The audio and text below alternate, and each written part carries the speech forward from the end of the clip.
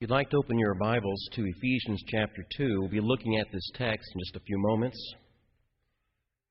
But let's begin by going to our Father in prayer.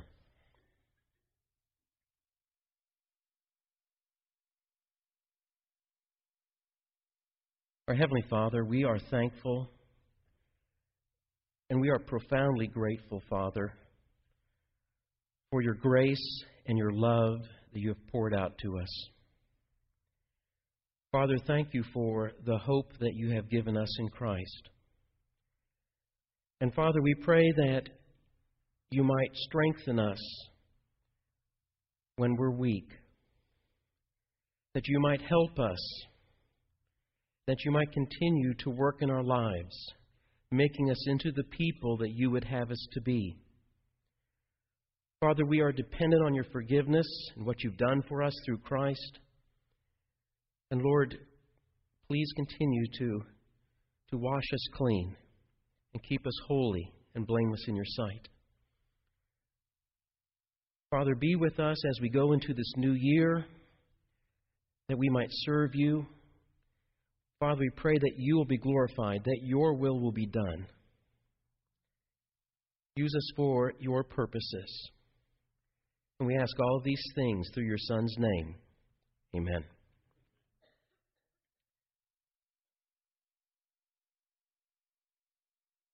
In our backyard is a contestant for the world's ugliest vine.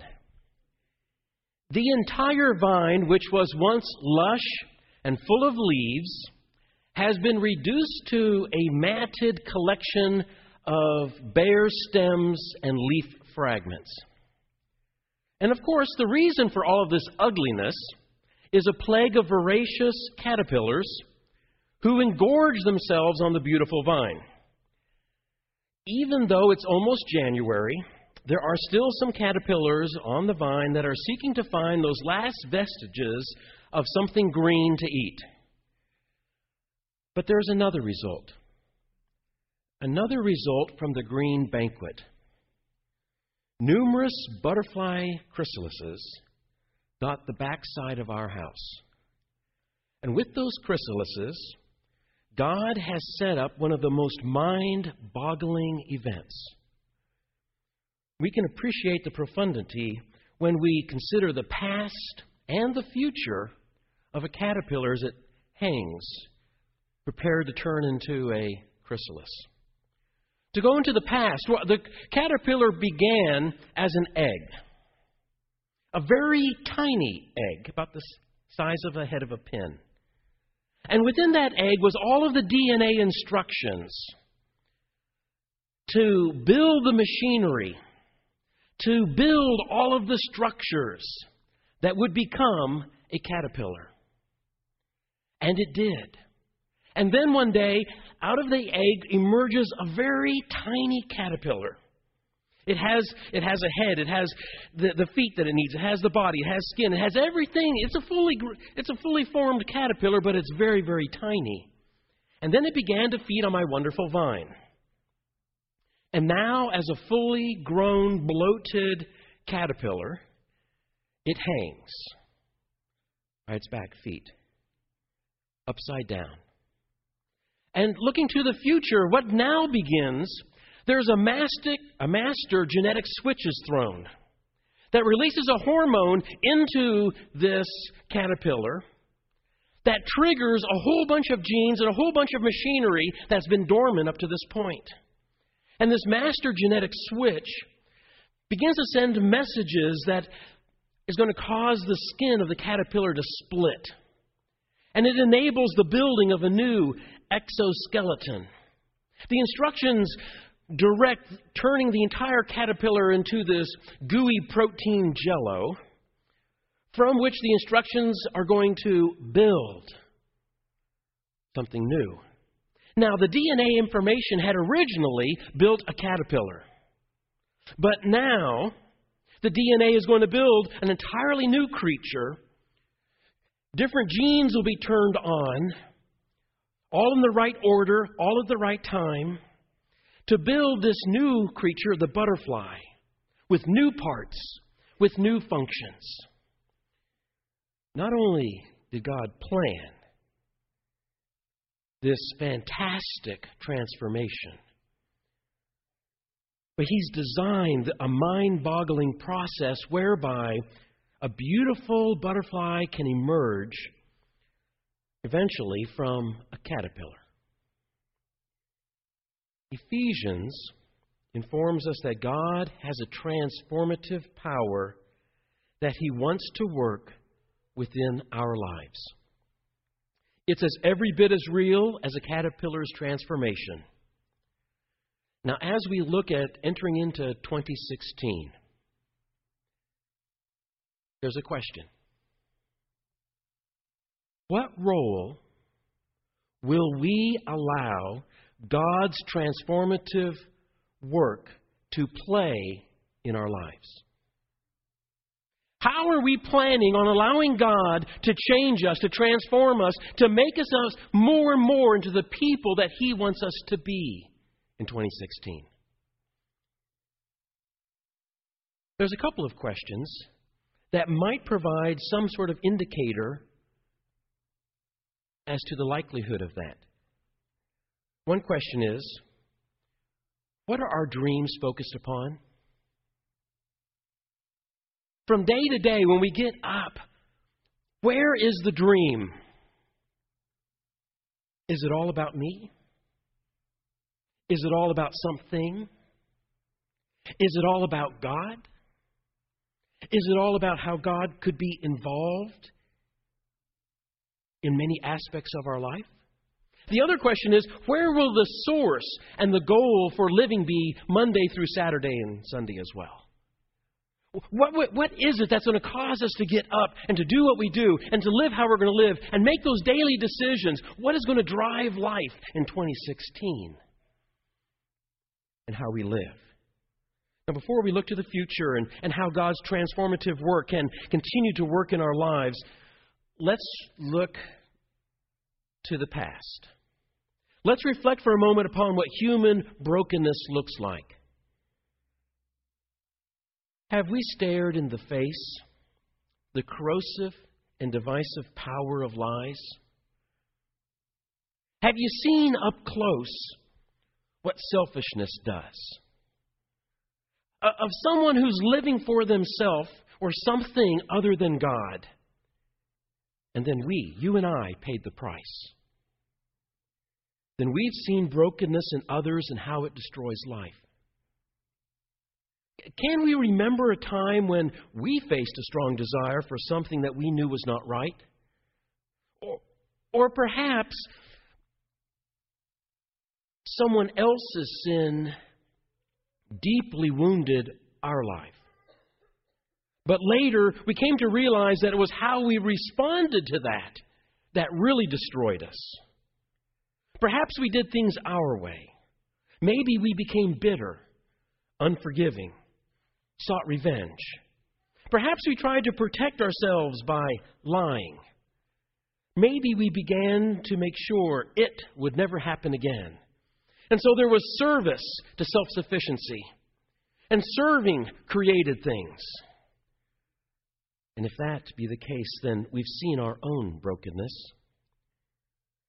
Have we experienced a disappointment, a stress, a problem which we've medicated with drugs, with food, shopping, work, or pleasure? Instead of taking that wound to God, then we've seen our own brokenness, and we're painfully aware of what sin can do and wreck, and the havoc it creates in one's life. Now, the things that we're describing, they're common. As Paul would write in 1 Corinthians chapter 12, he says, these things are all common to all of us. None of us is unique. He says, no temptation has seized you except what is common to all humanity, all mankind. These are the things that we know.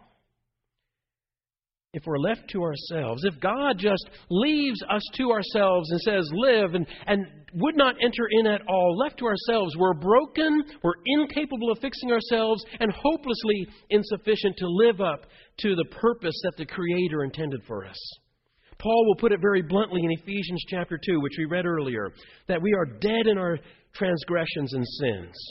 And he describes us as living out our lives in the cravings of our flesh, indulging the desires of the flesh and the mind. The flesh says, I know how to handle this. I know how to move forward. And it wants to make the decision. Human thinking asserts, I got this under my control. Life is right here in the palm of my hand. You see, I just need more. I need more time to break this down into small steps and figure it out. I need more money. I need more people to like me. I just need a little bit more luck. The flesh and the mind wants to drive life. Human brokenness does not deny that at times humanity can pull together, smooth out some problems, and do some good. People do. But it is to acknowledge that sin is pervasive in destroying sinless perfection throughout the world. And true spirituality is dead. And so as Paul would write to the Christians there in Asia Minor, Paul wanted to remind them God possesses a power to fix broken human lives, to create a spiritual life capable of living up to the divinely intended function that God has for His people. What we find in Ephesians is nothing less than answers to a whole slew of questions, questions which we or others might ask. Questions like, am I really in danger without Jesus? How can God fix my broken life? How can I live up to the potential God desires for me? As a believer, what am I supposed to be doing to fulfill the purpose that God gave me? Envision, if you can, the Apostle Paul in prison at Rome. He's dependent on his Christian friends to bring him food, clothing, whatever else he might need. Rome's not going to give it to him.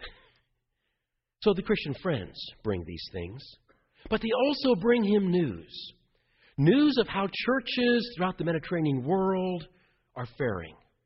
And sometimes the message he receives is encouraging that God's people are doing well. And sometimes he learned that spiritual disease had begun to infest those congregations. As Paul thought about the church in Ephesus, the Spirit moved him to write what they needed to hear.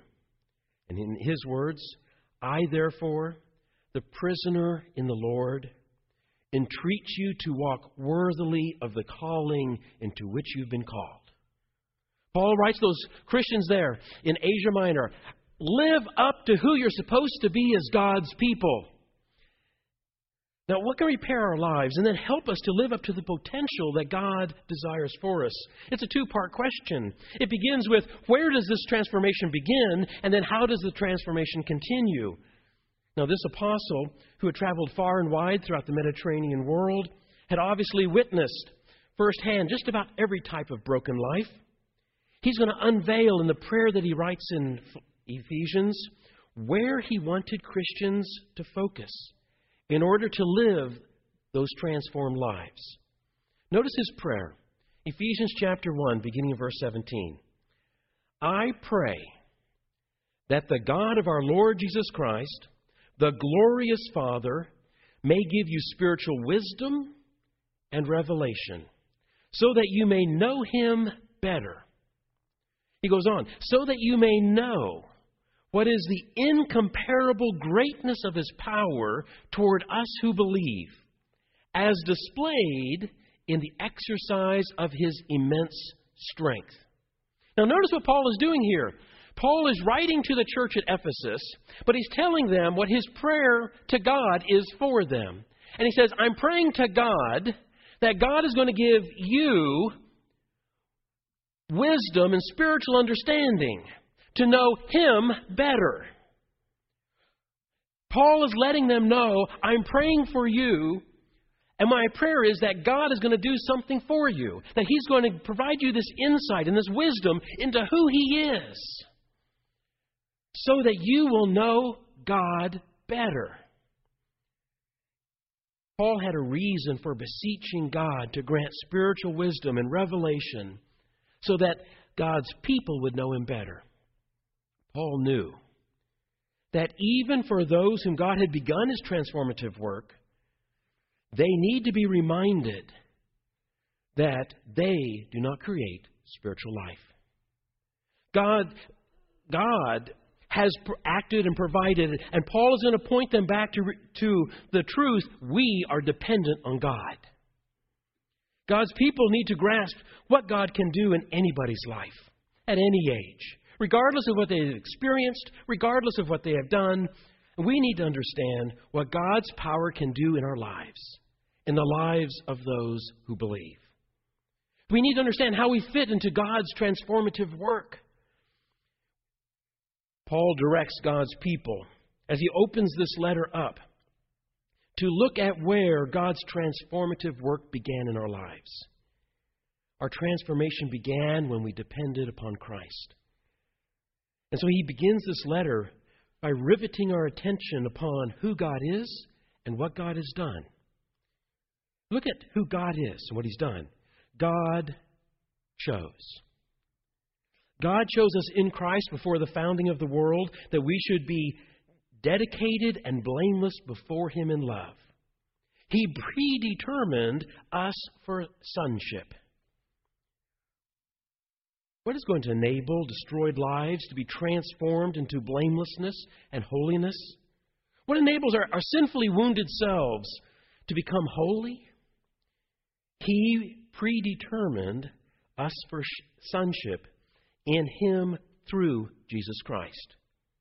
It's in Christ. In Him we have redemption through His blood, the forgiveness of our trespasses.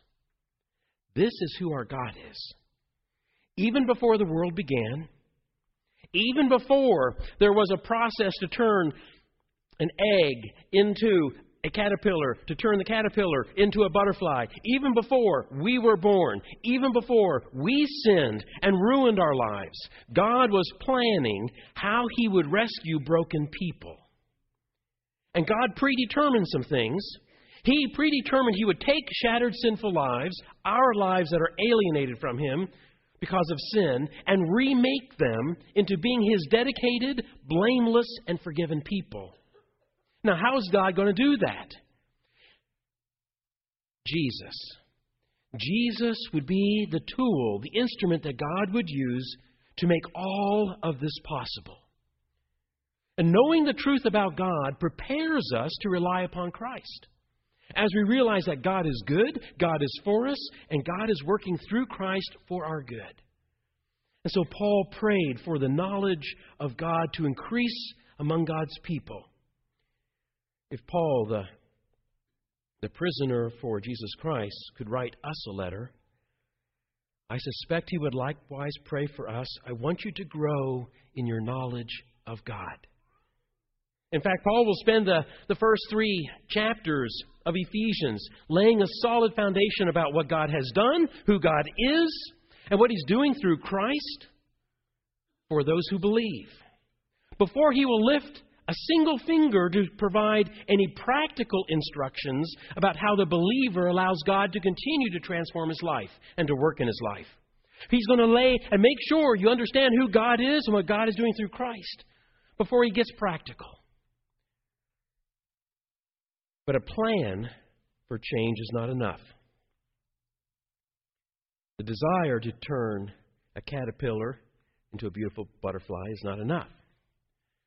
I have a plan, a desire for these to turn into passion fruit trees, or vines, and mango trees.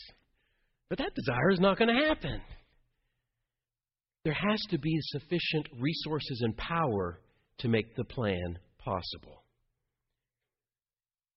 And so, returning to Paul's prayer, he informs us that not only is God's power sufficient to change us, but he provides evidence that this transformation is not some psychological babble. God's transformation power is real. I pray that the glorious Father may give you spiritual wisdom and revelation so that you may know Him better. He goes on to say, he wants you to know what is the incomparable greatness of His power toward us who believe. as displayed in the exercise of His immense strength. Yes, there is this tremendous power for those who believe, and He's displayed it. And He's about to tell us where He's displayed it. How can the believer know that this power of God is real? It's simple. God poured out the same type of power toward the dead body of Christ and raised Him from the dead. Transformed a dead body into a living, raised one. You see, Christianity rises or falls upon the resurrection of Christ. And Paul knew it. Paul is painfully and bluntly honest in 1 Corinthians 15. He knows that if Christ really did not rise from the dead, that if this is some sort of myth, if this is not something that is anchored in history, then Paul wrote in verse 19 of chapter 15, he said that the rest of the world ought to pity us because we're following a delusion. And we've devoted ourselves to a delusion if Christ has in fact not been raised from the dead. However, Paul personally knew that Christ had been risen.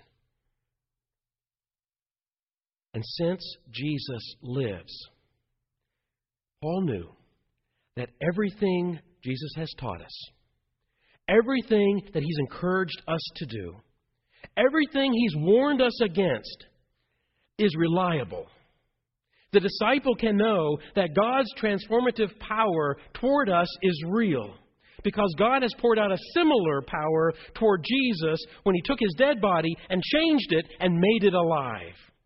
And so, as He describes the power of God toward the believer, He says, that power is like the working of His mighty strength, which He exerted in Christ when He raised Him from the dead and seated Him at His right hand in the heavenly realms. If God has raised Christ, then the power toward the believer to change and transform is real.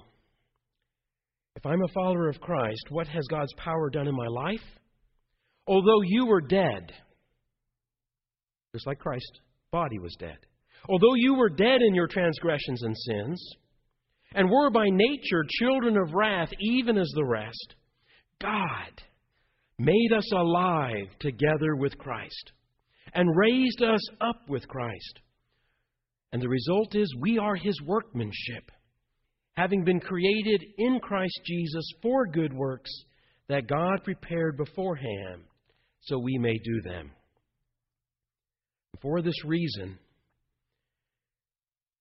Paul wants us to know about God's power toward the believer. Because if we understand that, then we realize what God's power does for us. It makes a difference in how we live. Paul's a prime example. Remember who this guy is? This is Saul of Tarsus. He has been radically changed. Why? Because he knows that God's power in raising Christ from the dead was real. And understanding that changed his entire life and how he lived. He's the guy who, although he had said and fought against everything Christian, he will continue to repeatedly open his mouth and it results in beatings, but he still opens it again. He will continue to preach and he will be stoned multiple times. On one occasion, he's so badly broken and destroyed, they think he's dead and they just walk away. His preaching is going to lead him to being shipwrecked, to being thrown into prison, but he doesn't stop. Now, might not people living quiet, respectable lives think that someone who lives like this is just a little bit fanatical in their faith? I mean, how would you react to someone who's giving a message and they keep getting beaten up over it? And they just keep doing it. But is his lifestyle so surprising? Paul says, I have seen the risen Lord. Paul says, I have been granted a glimpse into the third heaven. Paul says, I've heard things that it's not permitted for men to say. I can't repeat them to you. Paul knew the certainty of the dire consequences that awaits those who refuse to embrace Christ. He knew the reality of becoming God's workmanship through Christ. He knew that what we tend to value so much becomes worthless after death when we face God and eternity. Oh, so you were CEO. Really? So you valued this so much?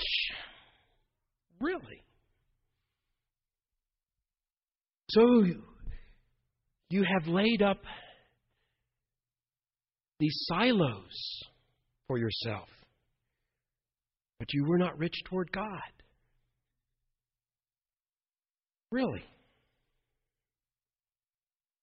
Without a shadow of a doubt, and although he initially wanted to deny it, Saul of Tarsus, who became the Apostle Paul, knew God's power, had raised Christ from the dead.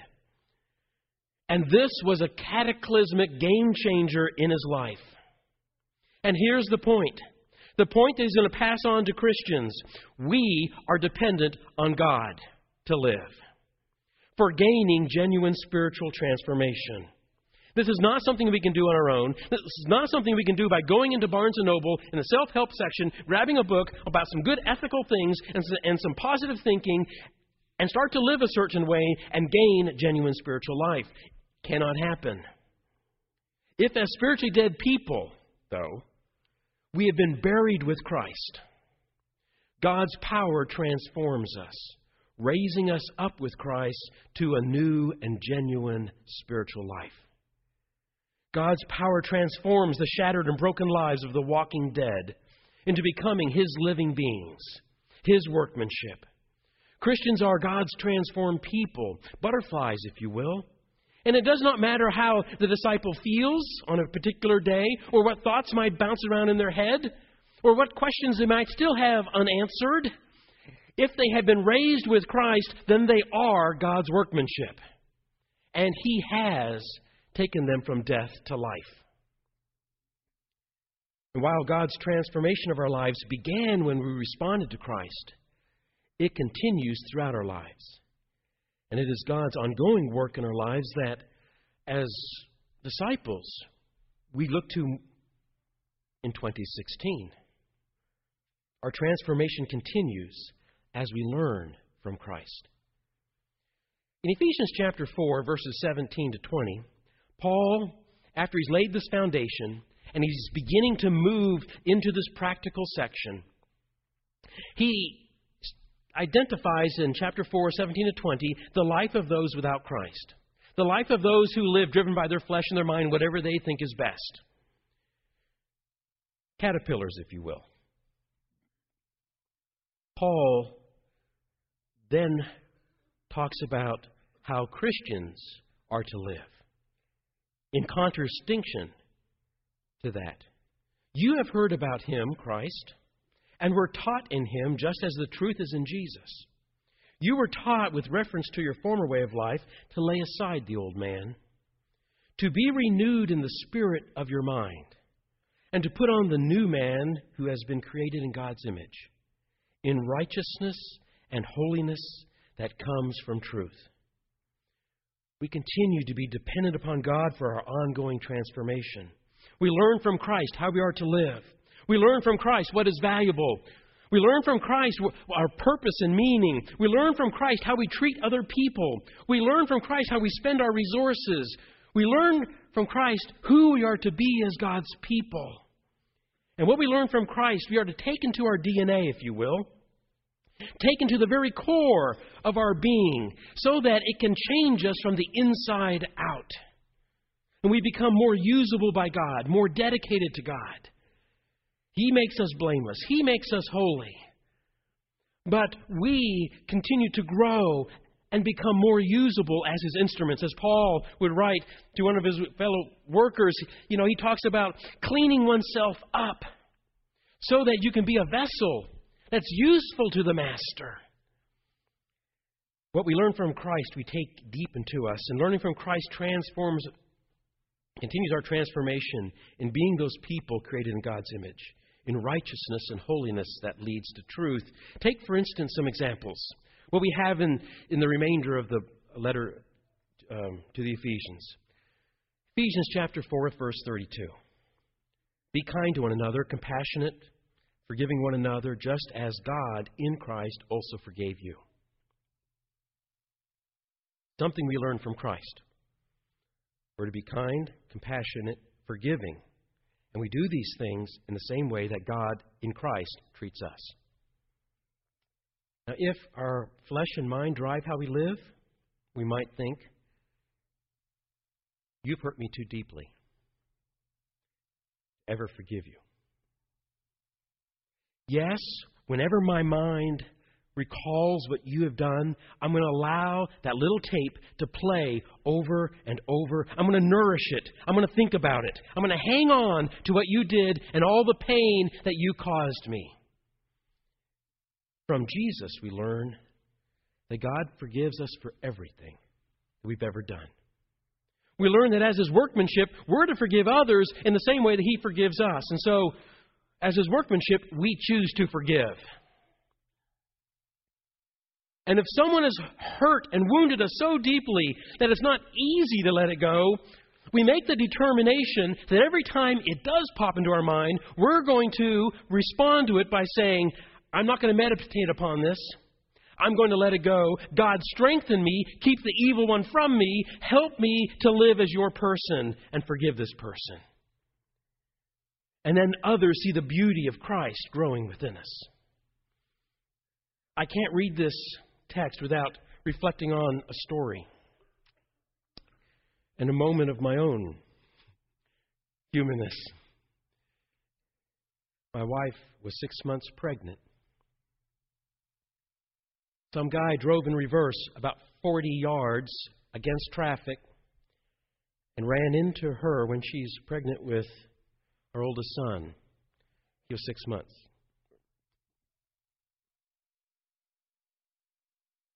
I arrive at the scene, and the fellow admits that it's his fault. No worries. His insurance took care of his accident 2 weeks ago.